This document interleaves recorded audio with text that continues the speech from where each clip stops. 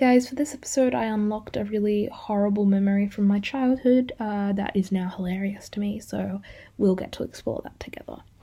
So it was my year 10 formal and I had decided to go.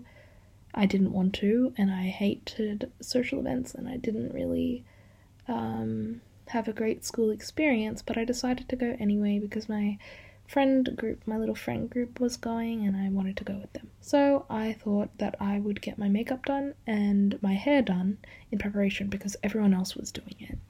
And I went to my local hairdresser and she did a really nice job on my hair, and then she decided to do my makeup.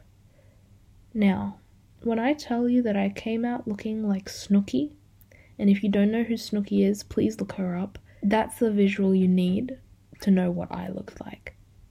And the worst part is I am the most pasty white looking woman in the world. And I looked like I was doing something very racially insensitive by wearing the shade of foundation that she put on my face, paired with some beautiful bright blue eyeshadow, which I of course didn't get a say in. I ended up crying, but I paid and left and I was very polite about it, and then I redid it at home.